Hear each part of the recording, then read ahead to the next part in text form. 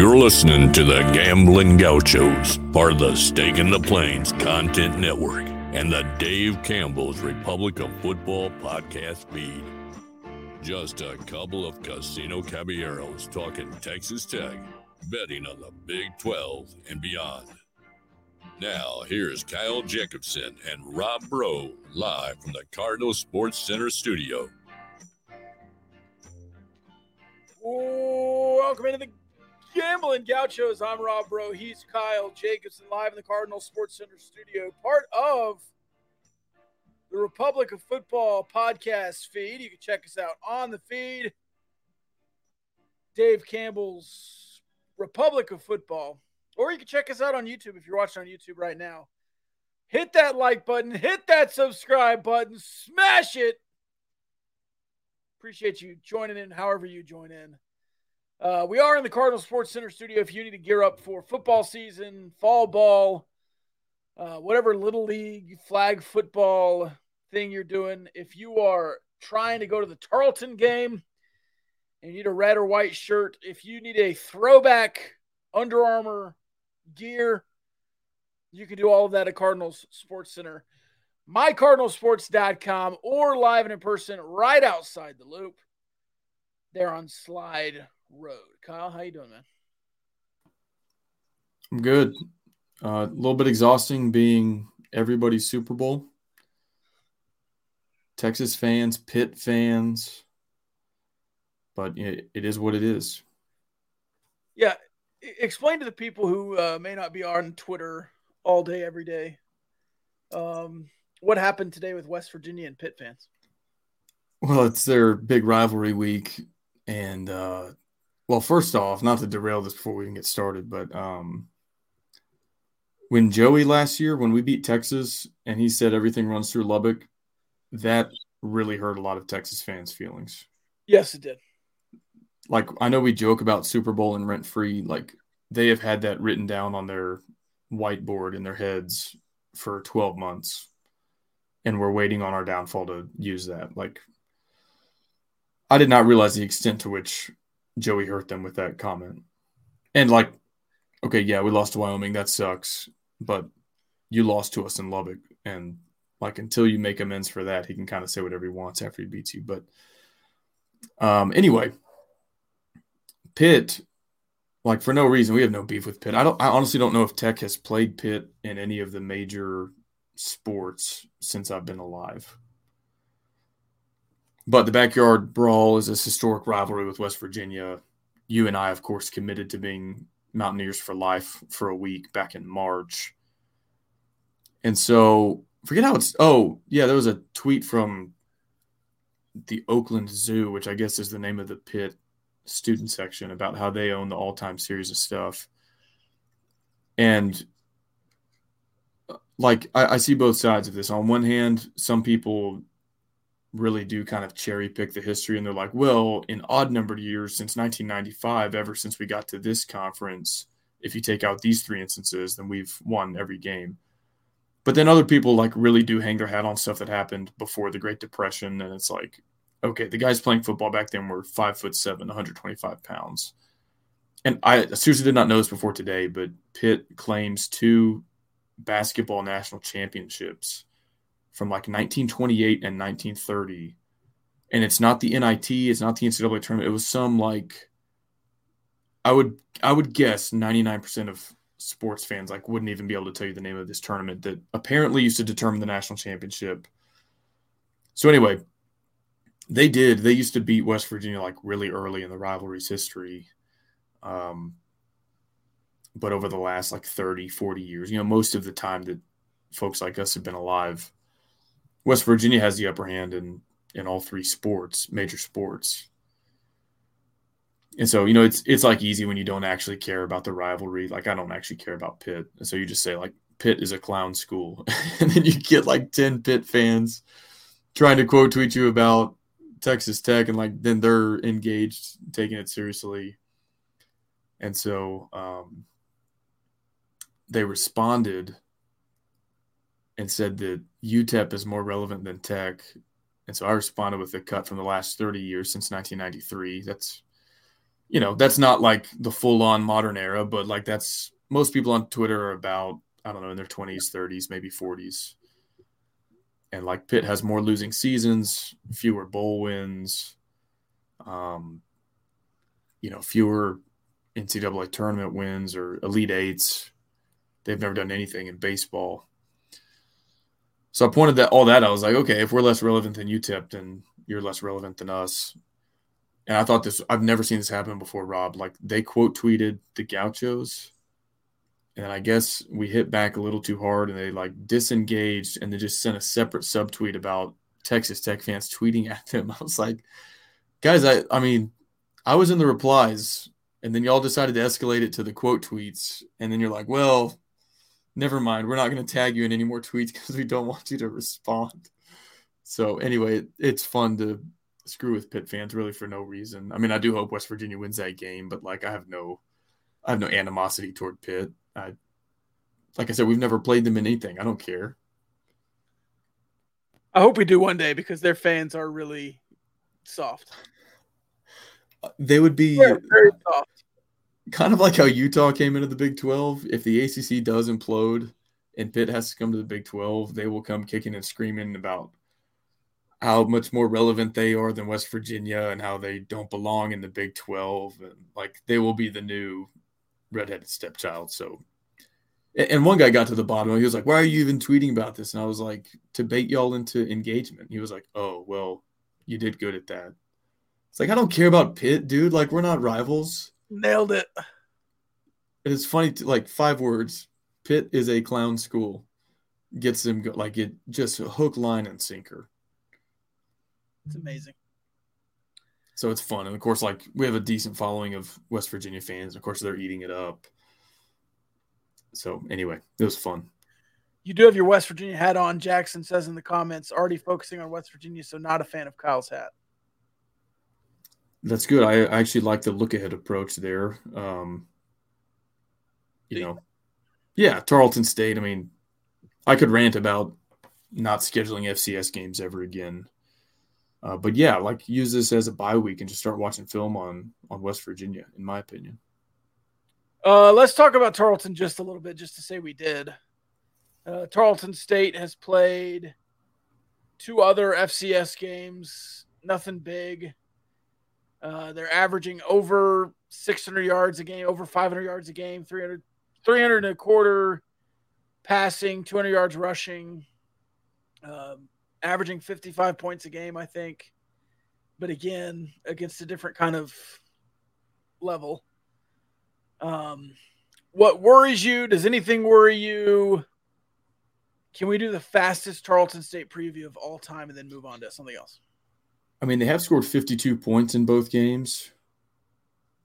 They've also given up, I think, 34 and 31, which sets like an absolute floor for like if you don't score 38 against this, I'll be like, okay, what are we doing? They had a receiver. He's got like 7 catches for 200 something yards and 4 touchdowns. So basically, he touches the ball, he scores. So I do think they probably have a couple legit playmakers on offense. They've sacked the quarterback 7 times. So I think they'll actually give you an okay look in terms of a pass rush, especially considering maybe some of the struggles on the offensive line. So I do think you can get better this game by repping some of the stuff that have been kind of weaknesses so far. Obviously, Tarleton at most positions is not going to be up to like Big 12 talent. But yeah, like I think the one thing – and they're good at running the ball, which you've been good at defending so far. So the one thing I would like to see is just improvement in some of the areas that maybe we've nitpicked or that you've really struggled with, and no injuries. I don't think really anything can happen in a game against Tarleton State where you come away and going, okay, like, well, now the needle is really pointing up. Like, you need to do that against better competition. But I think the opposite is true. Like, if you can't clean up some of the things against FCS competition, it sort of gives you this sense of pessimism that those things won't get cleaned up during Big 12 play either. Is there something specific you want to see from Texas Tech? Do you want to see Baron Morton? Do you want to see Taj Brooks with 15 carries? Is there something specifically you want to see this week? I mean, yeah, I would. Yeah, there's stuff that I wanted to see the first 2 weeks. Hand the damn ball off. Yeah. Don't make atrocious decisions that lead to turnovers. I mean, I guess more seriously and like more tangibly, something that we've been not so good at that's sort of been backbreaking in moments is defending against a quarterback run, and not even like designed run, but just 3rd and 4, you've got the play mostly well defended. The pocket collapses, the quarterback gets the first down. That happened 3 or 4 times with Peasley in Wyoming. Bo Nix did it a few times. And when you get into Big 12 play, especially early on, you've got Garrett Green, West Virginia, he can run. Donovan Smith, Houston, he can run. I don't know which quarterback will face against Baylor. I don't think either's a huge running threat, but maybe has enough there to pick up a first down with their legs. And so you've been really good defending against opposing running backs and everything. So that's something I'm looking for on defense. Is like, can you adequately spy and contain the opposing quarterback, not just this game, but moving forward? And can you force turnovers, like the havoc rate? I guess I've been seeing some of these advanced analytics, and havoc rate is kind of what it sounds like. It's like when you force a tackle for loss, a sack, an interception, or a pass defended. And our secondary produced 0 havoc against Oregon, literally 0, like no passes defended, no INTs. Turned Wyoming over twice, both times with Jacob Rodriguez in the game. Both of them lost fumbles. And if this take 3 mantra is still a big part of your defensive identity, and you can't turn over Tarleton multiple times, like that would be a little bit of a red flag for me. You know, it kind of makes sense that a good offense like Oregon maybe doesn't turn the ball over, but if you can't force Tarleton into a couple bad throws and things like that, then I would consider that a slight red flag as well. Yeah, if you have a 5th-year starter at quarterback, you shouldn't turn the ball over 4 times, huh? Let's see. The turnover thing is a good one. I want to see the defense turn over the ball. That would be a good one. And run the ball. Yeah. Not with Tyler Shuck, not with the quarterback, not with Baron Morton, with Taj Brooks and Cameron Valdez and Bryson Donald, whoever you want to put out there, run the damn ball. We've got, since we went live, to circle back on the beginning of the episode, we've got Pitt fans screenshotting our live stream here and calling us basement dwellers, just like their head coach Pat Narduzzi was talking. So I guess Narduzzi was talking about basement dwellers and stuff. Yeah. They are this mad about smack talk from a school that they have never played before in anything, that it's gotten that personal. So does this look like a basement? I don't know. I responded and said that, I said, how did Pat Narduzzi know that we live in your mom's basement? And so we'll see what he does with that. Oh, good God.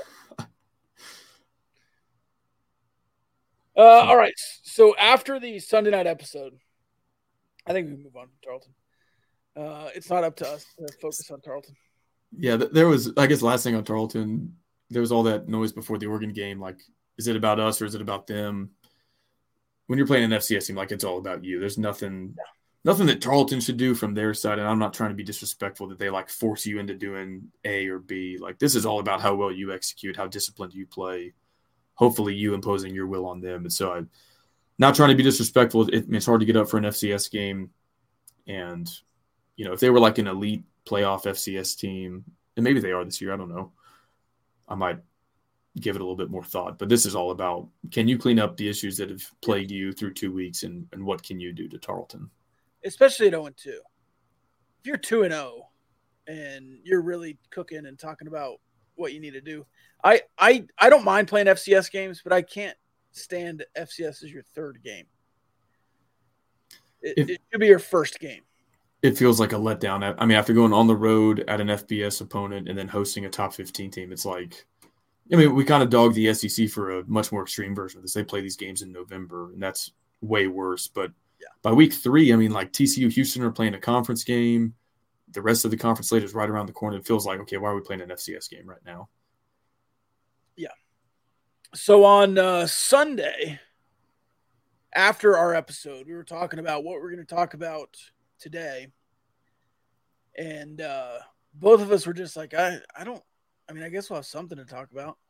Talk about Tarleton for a little bit and do a mailbag. And then on Monday evening, whenever it was, the bombshell drops that Micah Hudson has committed to Texas Tech. Now, this is something that we thought happened months ago and has been silent, but it is now public. And then Micah Hudson went full battle mode on Instagram comment sections and Twitter sphere and backed it up for hours, it seemed like, after his commitment. That's all he did after the commitment was just talk about how great Texas Tech was and how he didn't care about the bag and was just coming to Texas Tech because of the relationships.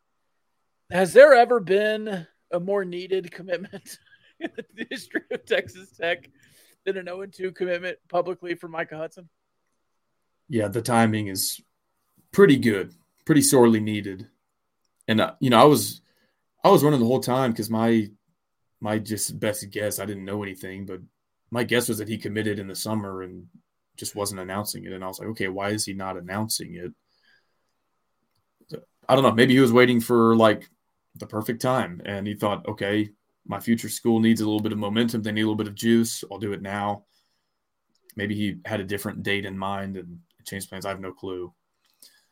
The one thing that kind of worried me the time that I thought he was committed and not announcing was like, okay, yeah, if the season goes poorly, would he change his mind? Or even after he commits publicly, would he flip and sign somewhere else? And trust me, I know that anything can happen in recruiting, and in that sense, nothing would surprise me. But the way he defended specific criticisms of his decision, which, by the way, adults online should not be criticizing a 17-year-old's decision like this. But it was like he knows. Nobody blindfolded him and said, like, hey, don't tell him what Texas Tech's record is this year. He knows we're 0-2. He knows we lost to Wyoming. And he committed anyway and was flaming Texas fans that were trying to talk down on him for committing to Texas Tech or trying to talk down on Texas Tech. And so that gave me some optimism, like, okay, this is going to stick. And he even had a quote, I can't remember if it was on Twitter or if it was in like the RedRaidersports.com interview with him, but he said loyalty is important to me. I'm signing with Tech. And again, it's college recruiting in 2023. Anything can happen, but seems pretty solid on it. And so that was a big deal for sure. Yeah, and there was lots of quotes that came out afterwards. You mentioned one there, and he did an interview with, I guess, 365 maybe. Did some more interviews, and of course, you could just quote him himself on Instagram and Twitter. Numerable quotes, and I loved all of them. I loved everything that Micah Hudson had to say about loyalty, about why he did it, when he did it. Now, again, everything could change. This is a commitment, not a signing. So we'll see what happens. But it just is an incredible commitment for Texas Tech to get and changes the class in a lot of ways. It goes from a pretty good class to a really good class.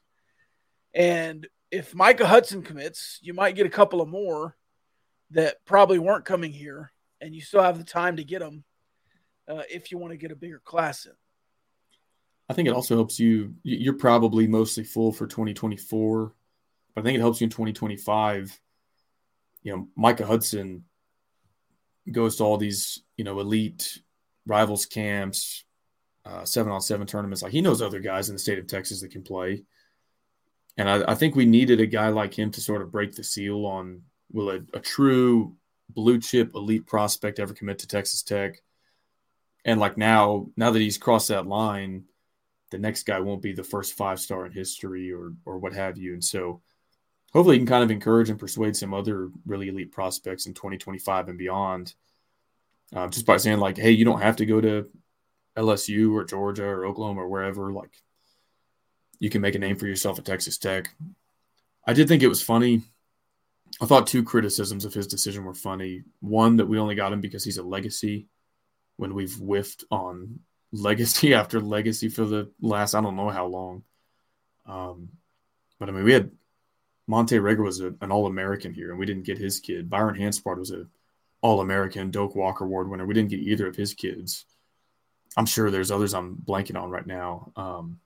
So it's never been the deal at Tech that, oh, well, my dad played there, so I'm going to go there too.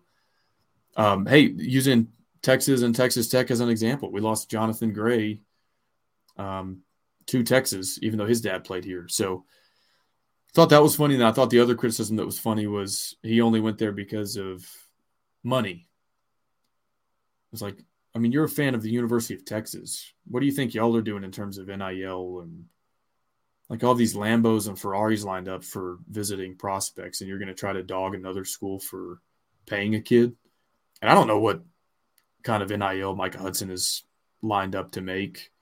I'm sure he'll be well compensated because he's an elite prospect. But it's like, you're the University of Texas. You can't be dogging other people for paying recruits. Like this is what y'all do and what every other program like y'all does. And if we didn't do it, like if he committed to you, y'all be calling us broke and then we have no money. And it's like, well, you're mad if we're poor. You're mad if we're rich. Just stay mad, I guess. Everything runs through Lubbock. Oh, man. Okay. So we've got Micah Hudson coming to Texas Tech. We've got a game against Tarleton this weekend. What else is going on in the Texas Tech world that you want to talk about? Well, real quick, before we wrap up the Hudson comment, I think that Will Hammond probably played a big role both in Mike Hudson wanting to play with a quarterback as good as him and also Hammond explicitly trying to recruit other guys to the class. And so it's one of those things. I mean, college rosters are so just tenuous nowadays. It sounds ridiculous to bank on two guys that are in high school right now playing together, but with the potential both of them seem to have, it kind of gets you excited that once they're both sophomores or juniors, kind of what that could look like. So shout out to Will Hammond. And another reason I think Micah Hudson committed that Texas fans and others aren't talking about is I'm sure one of his many visits to Lubbock, he made it out to Olton and tried Rehino barbecue and thought, why would I go to college anywhere else? So he knows what we know, that Rehino barbecue is the best barbecue in West Texas. A Texas monthly top 50 barbecue joint. Their market is now open 7 days a week, brick and mortar open 5 days a week. If you can't catch them in Lubbock, get them out in Olton. It's only a 45-minute drive or so. Everything's good. You can't miss with the brisket, the ribs, the sausage, you name it. Great people out there, too. It's a true family business, small business, local business. At RehinoBBQ.com. I'd butcher that. At RehinoBBQ on social. RehinoBBQ.com if you want to order ahead. To make sure your food is there when you arrive. Appreciate their support of the Gambling Gauchos. We went by this weekend. It was very good. So good.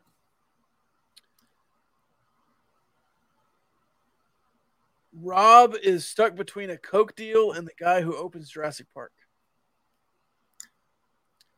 Is that my hat and shirt? Is that what he's talking about? Yeah, maybe he means your get-up is somewhere between Coke deal and the guy who opens Jurassic Park. That reminds me of Ray Wiley Hubbard saying that he's got the "Screw You" We're from Texas song. Screw you. He says, I must look like some Port Aransas dope dealer. I forgot what he says he's wearing. He's got sunglasses and he calls it a mobile phone. I guess that was back in the day when you called it a mobile phone. Yeah. So anyway, you look stuck between a Coke deal, the guy who opens Jurassic Park, and some Port Aransas dope dealer. And a basement dweller.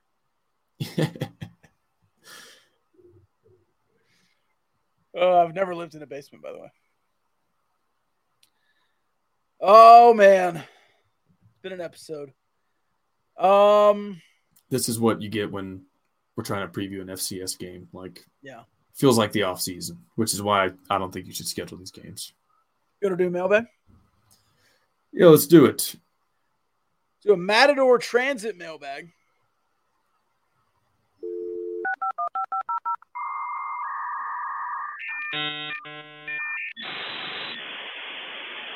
You've got mail. Mail time. The mail's here. Come on. I found these in my mailbag. Well, it's time to reach into the old mailbag here. Enjoy reading the fan mail. Don't read it all at once. Any mail for me? You don't have a Tic Tac, do you? Did I get any mail? No. Why not, honey?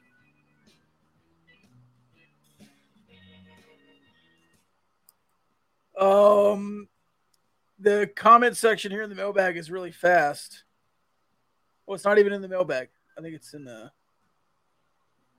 Start Bench Cut, Coke Dealer, Jurassic Park opener, or Basement Dweller. Oh, man. I'll start Jurassic Park, bench the basement, and cut the Coke.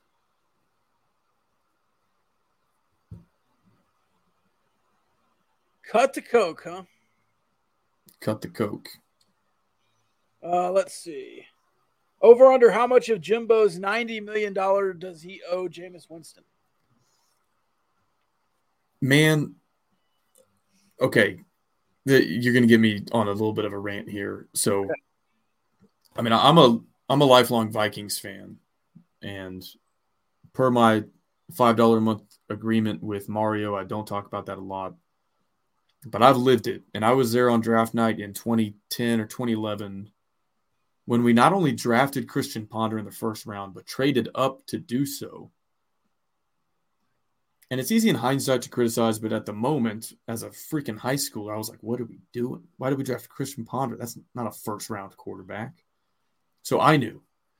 But somehow Jimbo got this reputation as this quarterback whisperer, this quarterback guru, and he got E.J. Manuel mocked in the first round. I think E.J. Manuel was taken in the first round by the Bills, like 18th overall, like middle of the first round. Jameis Winston. I feel like I'm blanking on some other guys, but I guess Jameis was the best out of that group. I mean, he won the Heisman in college, won a lot of games, wasn't a good pro. But I don't know. Like, I see other guys that have worked with quarterbacks that are way better than Christian Ponder, Jameis Winston, and E.J. Manuel. And, yeah, they were like, hey, we need this. Kellen Mond got drafted in the third round by, you guessed it, the Vikings. Like, what are we doing? So I don't know how Jimbo sold this bill of goods that, like, oh, all my quarterbacks are good and I'm so great at developing quarterbacks. But, yeah, I would say 80 million of the 90 million is on this just misconception that he's some quarterback whisperer, that he never has been.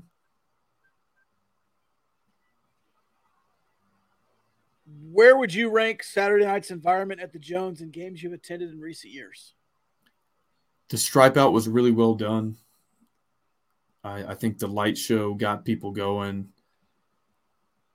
I mean, I would put it up to I've been to quote unquote sellouts, and I've been to a sellout where you cannot find an open seat. And this was like, I'm looking across at the opposite, like the very upper corner, every seat is full.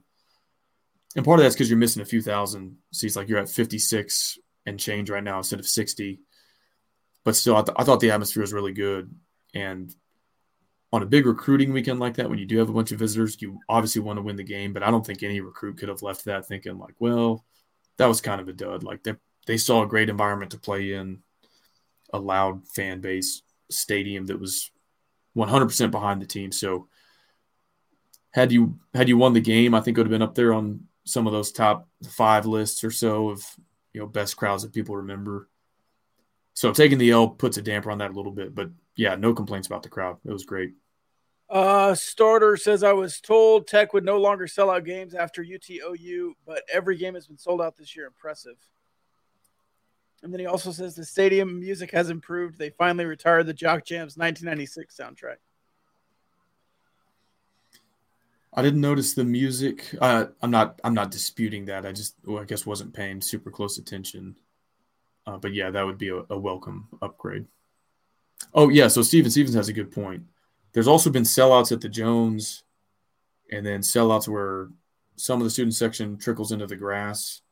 The grass was pretty much full, and I've only ever seen that for 2008 Texas or something. So yeah, students showed out too, and I guess we were over capacity. I haven't seen an official number. I know the seating capacity now is 56 and change, but if there was a bunch of people in the grass there, it could have been more. I don't know. Where were you when Micah Hudson committed on 9/11?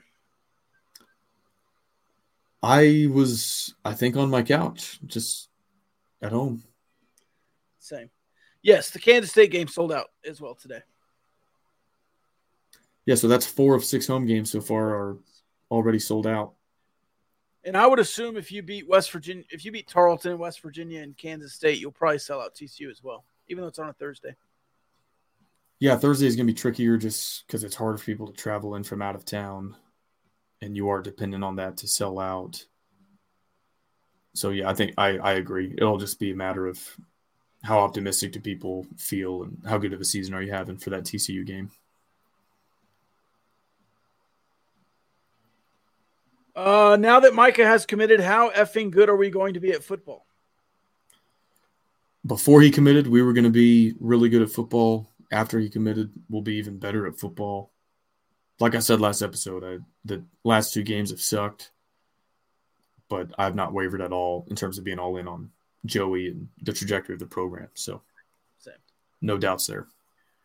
Where does Aaron Rodgers rank on the list of all-time greatest Jets quarterbacks? Man, they do not have – let's see. You have to put Namath number 1. Yeah, Broadway Joe. Is Chad Pennington number 2? Brett Favre. Okay. Mark Sanchez went to multiple AFC championships, didn't he? He went to, I think, 2 or 3 in a row. So he's got to be up there. Tom Tupa. Vinny Testaverde. Did you get the Tom Tupa reference? No. I think they actually changed NFL rules because of this. The Jets had 2 quarterbacks on their roster. Both of them got hurt, and they had to play the punter at quarterback for like 2.5, 3 quarters of the game. And they almost won. Like the punter, I think, played quarterback in high school. Like he could kind of throw. And so they made do and lost 13-10. But they almost won with their punter, Tom Tupa, at quarterback.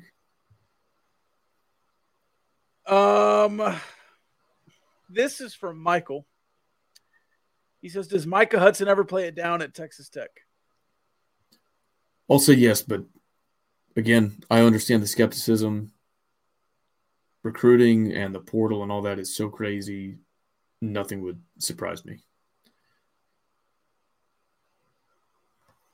What say you? Yes, he will. As a true freshman. He'll come in and play. Is Micah bringing Louis with him? We talked about that already a little bit. I think recruiting improves when you start getting 5 stars in, yes. I don't think you'll get 2 next year now that you got 1 this year, but if he signs, which is another conversation, we know. But I think your recruiting improves when recruiting improves.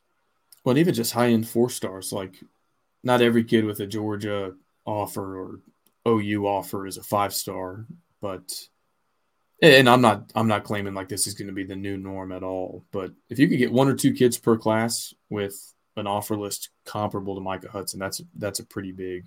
And you've already kind of gotten there to an extent with some lower rated prospects, like sometimes a high 3 or a low 4-star still has those like major Big Ten SEC type offers.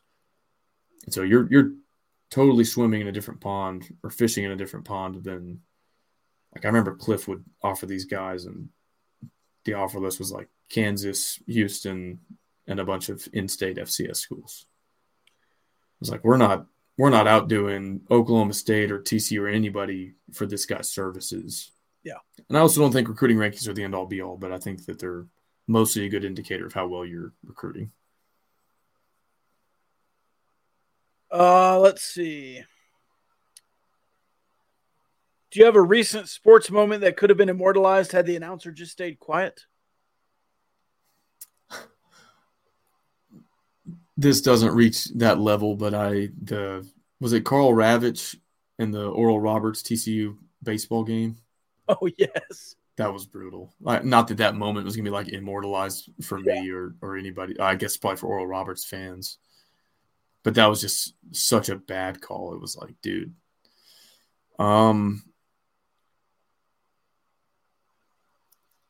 I don't know. I always make fun of Tim Brando for the flea flicker fumblerooski style. Yeah. In the 2015 Texas Tech versus Texas game. I'll say that one because that's a game I actually cared about the outcome, and it sticks with me 8 years later that he butchered that so badly. So bad. Fumblerooski. Flea flicker style. Let's see. Follow up. Favorite announcer moment where one or both say something utterly ridiculous. I love the ones where they get sidetracked on fans. Have you seen the one where the guy throws a piece of pizza? No. There's like a foul ball fiasco down the line, and there's a fan that throws a piece of pizza at another fan. And the play-by-play of the pizza throwing is really funny. Like the guy's cracking up and he's like, he threw the pizza. That's a pretty good one. Like Keith Hernandez has a lot of those on Mets broadcasts where they just talk about the fans. They're hilarious. Yeah. That's funny. In the comment section, thoughts on turf versus grass debate occurring in the NFL. I'm always pro grass. Yeah, I haven't seen much of the debate. What are both sides saying? Oh, there's less injuries scientifically is what they're trying to say on grass fields versus turf fields, that turf cause more injuries. I don't know how quantifiable that is. The commenter in her doctor's jacket in the YouTube comment section says JK's injury was on grass. Nothing was saving Rodgers' Achilles.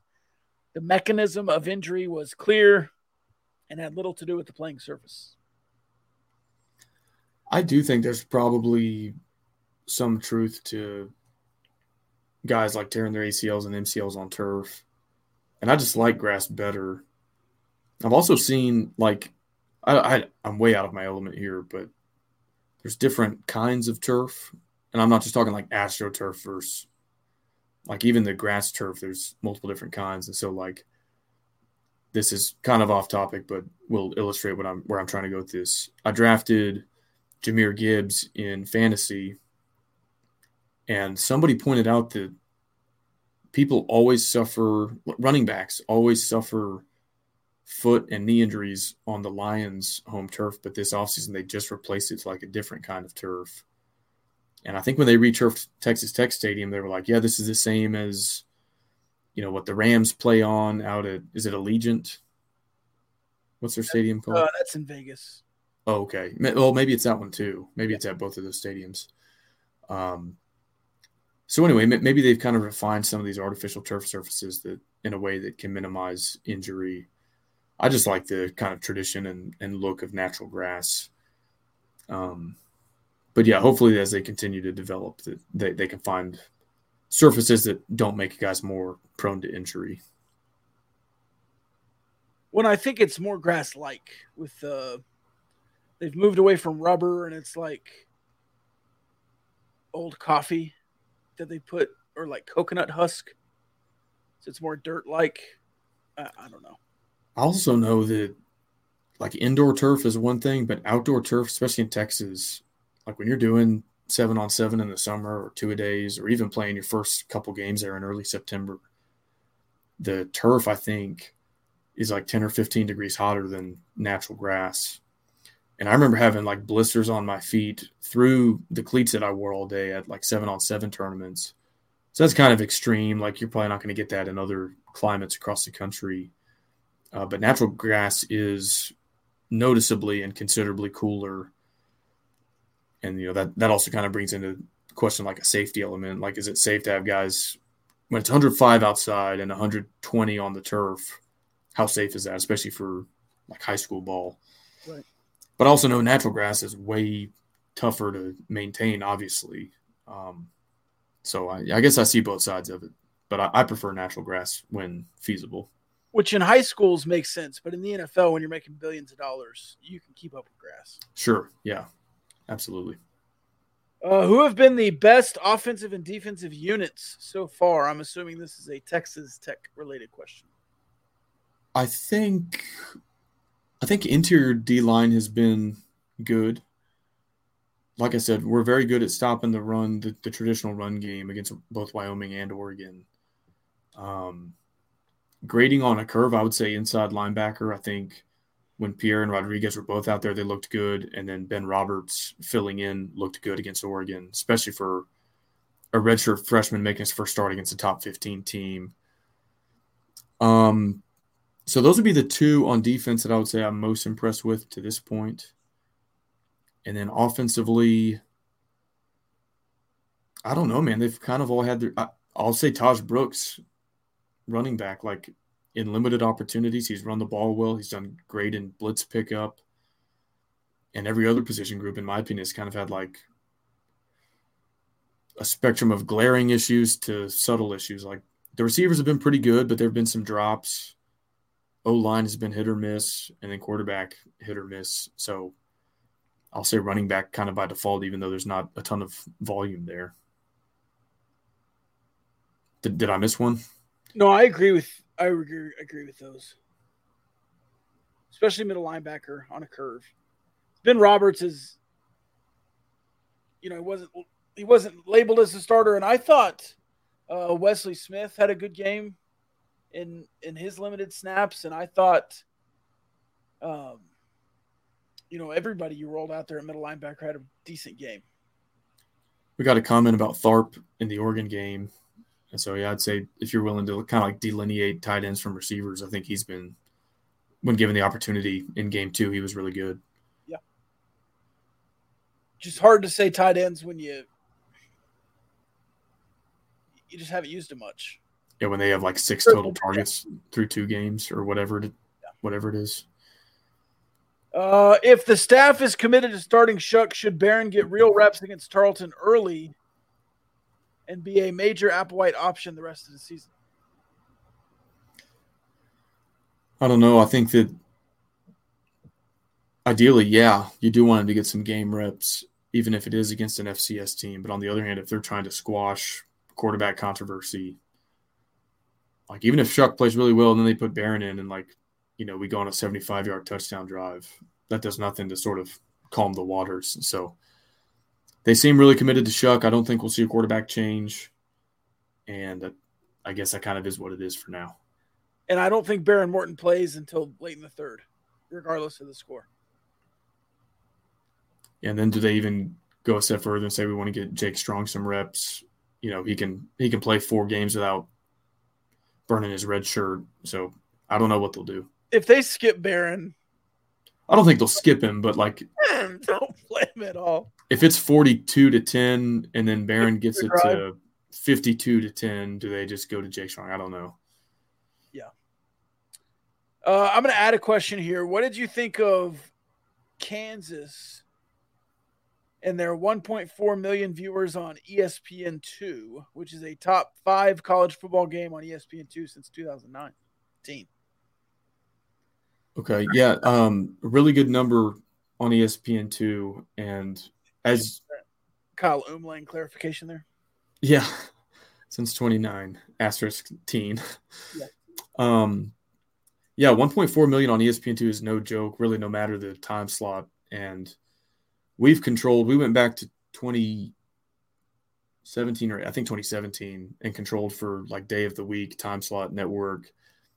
And even if you want to say, well, it was Friday, so it had no competition, that does help. But even then, I only found one game featuring an ACC, Big 12, or Pac-12 team that got better ratings on ESPN2 on a Friday night. That was Louisville versus UCF. They got 1.8 million. And so I don't think maybe the Big 10 or SEC have played on ESPN2 on a Friday night, but I feel like very limited opportunities. So I feel pretty confident saying this is like a top 2 or 3 most viewed game in that window since at least 2017. So that's impressive stuff. And, it'd be one thing if like TCU did that coming off a college football playoff, or, Iowa State did that in the year that they were preseason top 10, or, pick your Big 12 program. But for Kansas to do it against Illinois, like those are 2 football programs that don't naturally bring a ton of juice to a TV audience. I think it's a good sign for the Big 12 going forward. What do you think about Texas Tech's number? Decent. I mean, it was going up against what later turned out to be the most watched ESPN regular season broadcast since 2015, I think. So anytime you're going up against Texas, Alabama, it's going to be tough.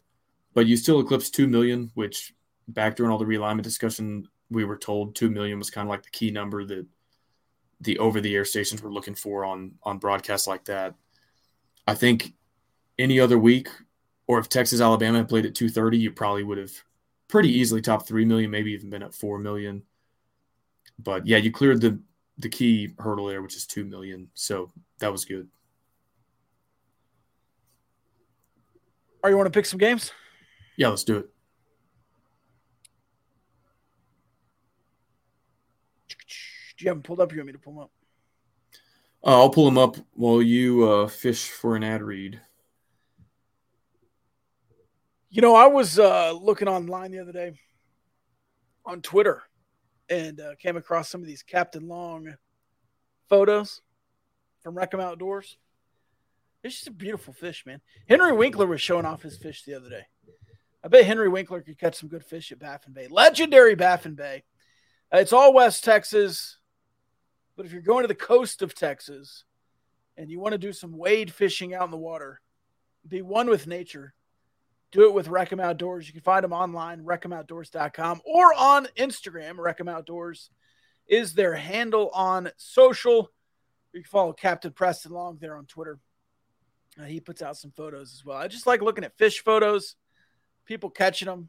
They're huge, huge fish, all kinds of fish, wade fishing, and legendary Baffin Bay. You can do it with Wreck 'em Outdoors. Book a trip now on wreckemoutdoors.com.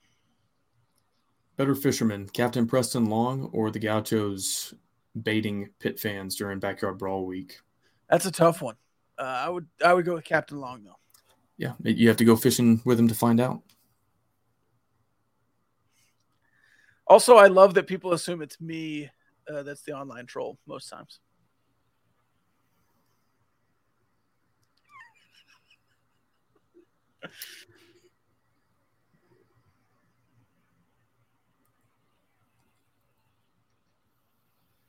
Got a game? Nope. That's my bad. I'll take the blame on that one. Said I was going to do it and just whiffed on the follow through. Let's see here. What are you doing? Getting some more tweets off over there? Kinda. Couple FCS games. We won't do those as always. Long Island is going to Waco, Texas. This is where anybody who doesn't want to ban this game has no right to complain about travel with conference realignment. At least Oregon going to play Wisconsin is a good matchup. Why does Long Island University, that's in New York, go to Waco to play an FCS first Power 5 game? That's their second FCS game. Are you throwing shade at Texas State? Are they FBS now? Yeah, they're Sunbelt, I think. Yeah, Sunbelt. Are they? Yeah. Shade. Kansas State also playing an FCS team. Missouri. Oh, no, actually, yeah, Missouri's a real team, allegedly. We can pick that one. Dorkwitz, your boy.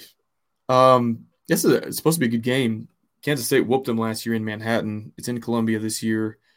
On Action, I'm showing Kansas State favored by 4, and the total is 48. Give me Kansas State. I think so, too. Pretty easily, in my opinion. Emaw, baby. Emaw.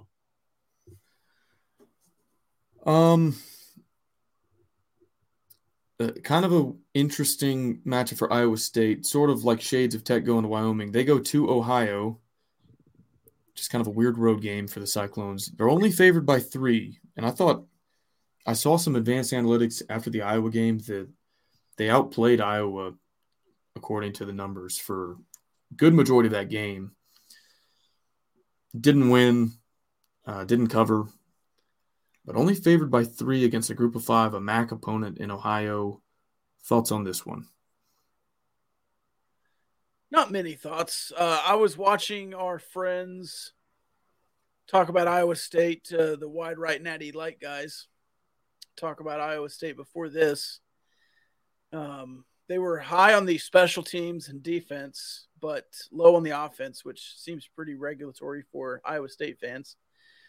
I'll take Iowa State to cover here over Ohio.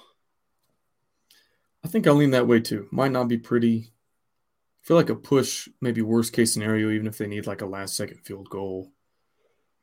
They were favored, I think, by like 18 last year at home against Ohio. So I don't know if Ohio got way better. Doesn't seem like Iowa State got way worse. So for whatever that's worth. Villanova, UCF, we're not going to do that. Big in-state rivalry to wrap up the non-con for the Sooners. OU goes to Tulsa. That'll be 90% Crimson crowd, don't you think? Oh, yeah. They're laying 27.5 against the Golden Hurricane. They covered last weekend against SMU, but low scoring. Like, it wasn't pretty. I think it was 28-11 with a spread of 15.5. So they do cover, but it was a little bit ugly. You think they'll start the year 3-0 against the spread? No, give me Tulsa here in a spot. Okay. A slight cover. I think Oklahoma will win by 24. I'm going to put the Big 12 at 3-0 and take the Sooners. Another more legitimate in-state rivalry. Cincinnati hosts Miami of Ohio. Like I said, not being facetious here, this is actually pretty close to 50-50 rivalry all time. And they've played, I think, like 100 times or close to it. Cincinnati, maybe the kind of surprise team so far. They go on the road and beat Pitt. Not that Pitt's very good. Demolish Eastern Kentucky in their FCS game. They're laying 14.5 against Miami of Ohio. Can they keep it rolling, or does the hook kind of scare you? Let's keep it rolling. Cincinnati, go Bearcats. I feel like I'm about to pick all Big 12 teams, so I'm just going to go with Miami of Ohio just because of the hook. The total is low. It's only 45.5. So maybe a low-scoring game, backdoor cover kind of situation. Who knows? Oklahoma State into Stillwater is hosting the United States of America, USA. It's actually Southern Alabama. Only laying 7. And I don't think Oklahoma State's that good, but they're 2-0. They won and covered on the road against a Power 5 team. That's just like not a ton of respect from the odds makers. Your thoughts on Oklahoma State -7 against South Alabama or Southern Alabama? I don't have any thoughts on this game. They should cover, but 7 is a wild number. Big Game Boomer put them on serious upset alert. I mean, South Alabama is a good squad historically. I can't make myself believe that at home Gundy can't beat South Alabama by more than a touchdown. Probably a square pick based on that logic, but give me the Pokes. This is a compelling let's knock out a couple of the not so compelling ones, and then we'll move around. Wyoming goes to Austin. Would have loved to see this game played in Laramie just for all the altitude effects and everything, but this is probably not going to go well for the Cowboys. I'll be pulling for them. I'll wear my Wyoming shirt.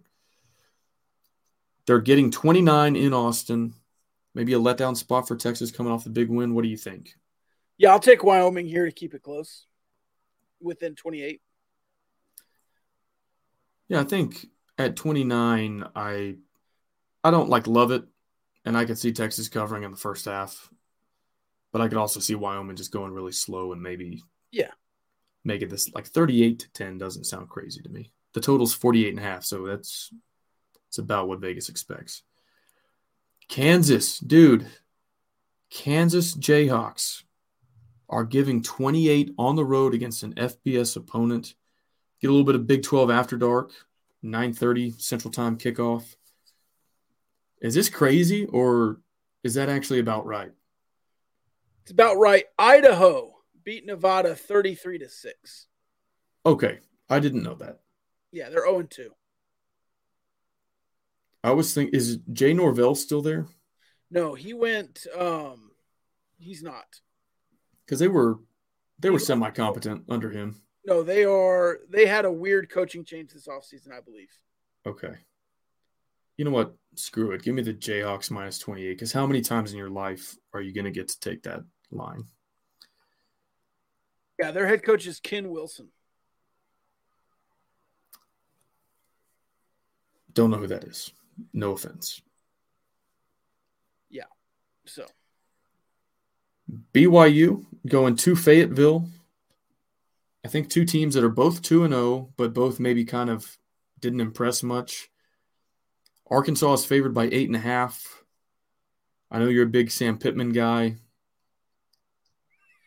Thoughts on this one? Yeah, I do like Arkansas.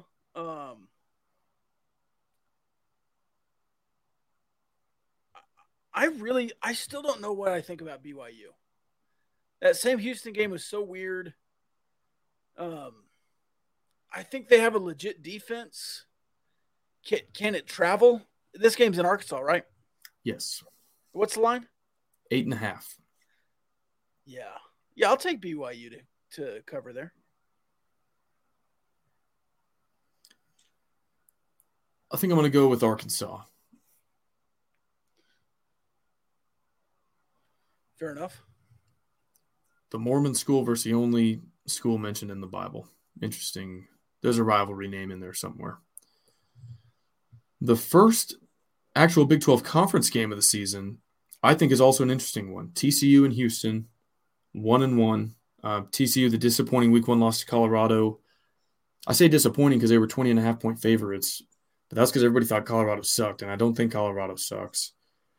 And then sort of an uninspiring win over an FCS team in Nichols. Houston, big win over UTSA week 1. They follow that up with a bit of a dud against Rice. They lose after coming all the way back from, I think, down 28-0, maybe 28-7. 28-0. They came all the way back. And they lose in double OT. It's in Houston. The line is 7.5. I think both teams, whichever team loses, I think kind of that's a kick in the gut. And whichever team wins, I think feels like, especially if Houston wins, I think they feel like maybe they can chalk up Rice as a fluke and they say, hey, we've got 2 quality wins on our belt. TCU wins, it just means like we've avoided kind of a disastrous start to the season. But I think both teams like playing for a lot to prove.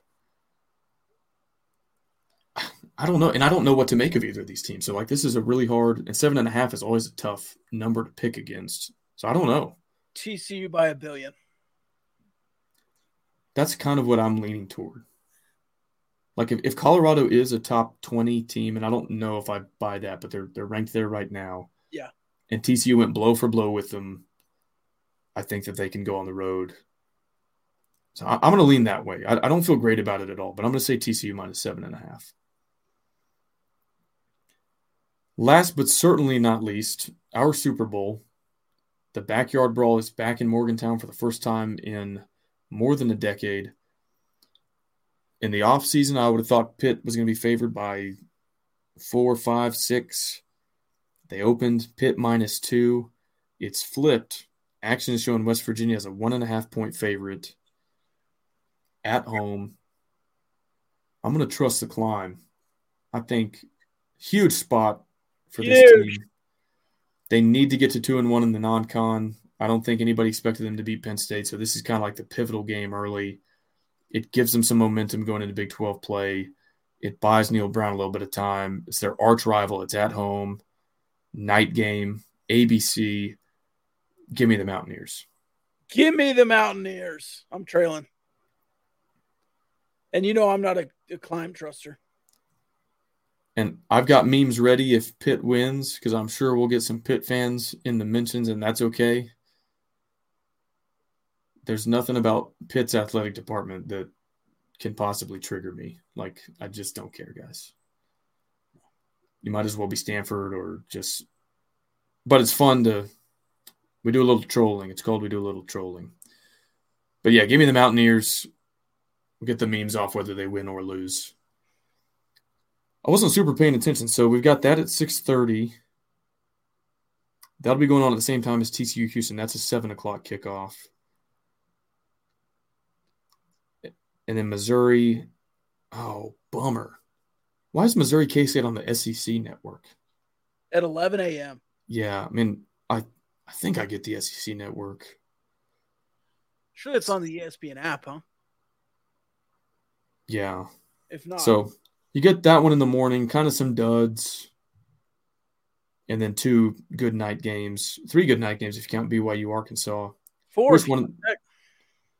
Yeah, I was looking at I know FBS opponents, but which one of those is splitting the difference there at 2:30? But all the whining about what a dud the week 3 slate is. I think there's some interesting Big 12 games. Yeah, I think Houston TCU is a really interesting game. I think Missouri Kansas State's a really good game, and I think West Virginia Pitt's going to be a good one. Yeah, if Oklahoma State is going to have to claw to beat South Alabama by 7, that might be an interesting game. Man, I wish we were playing them this year. I know, dude. I say it every week. And Iowa State. All right, final thoughts? Let me find something real quick. I'm always so caught off guard by the final thoughts segment. You never know what's coming. I just throw it in at different parts of the show every time. Yep. It's not like it's at the end every time.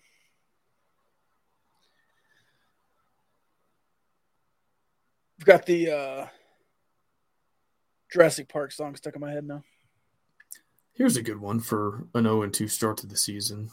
Okay. Never does one have just one misfortune after another.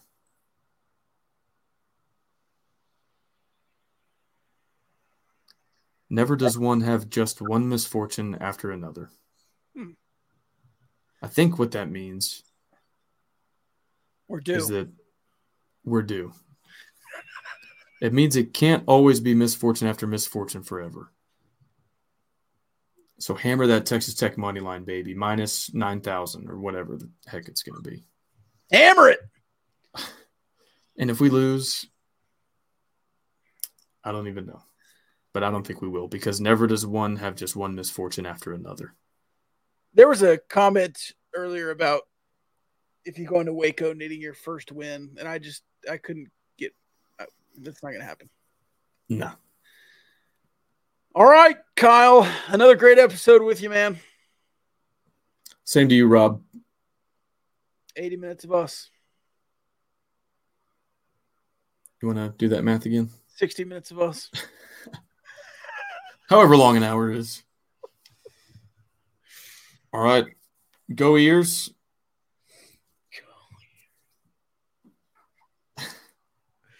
Eat it, Pitt. That's my final thought. Go Ears. All right. Go Ears, baby. Love y'all.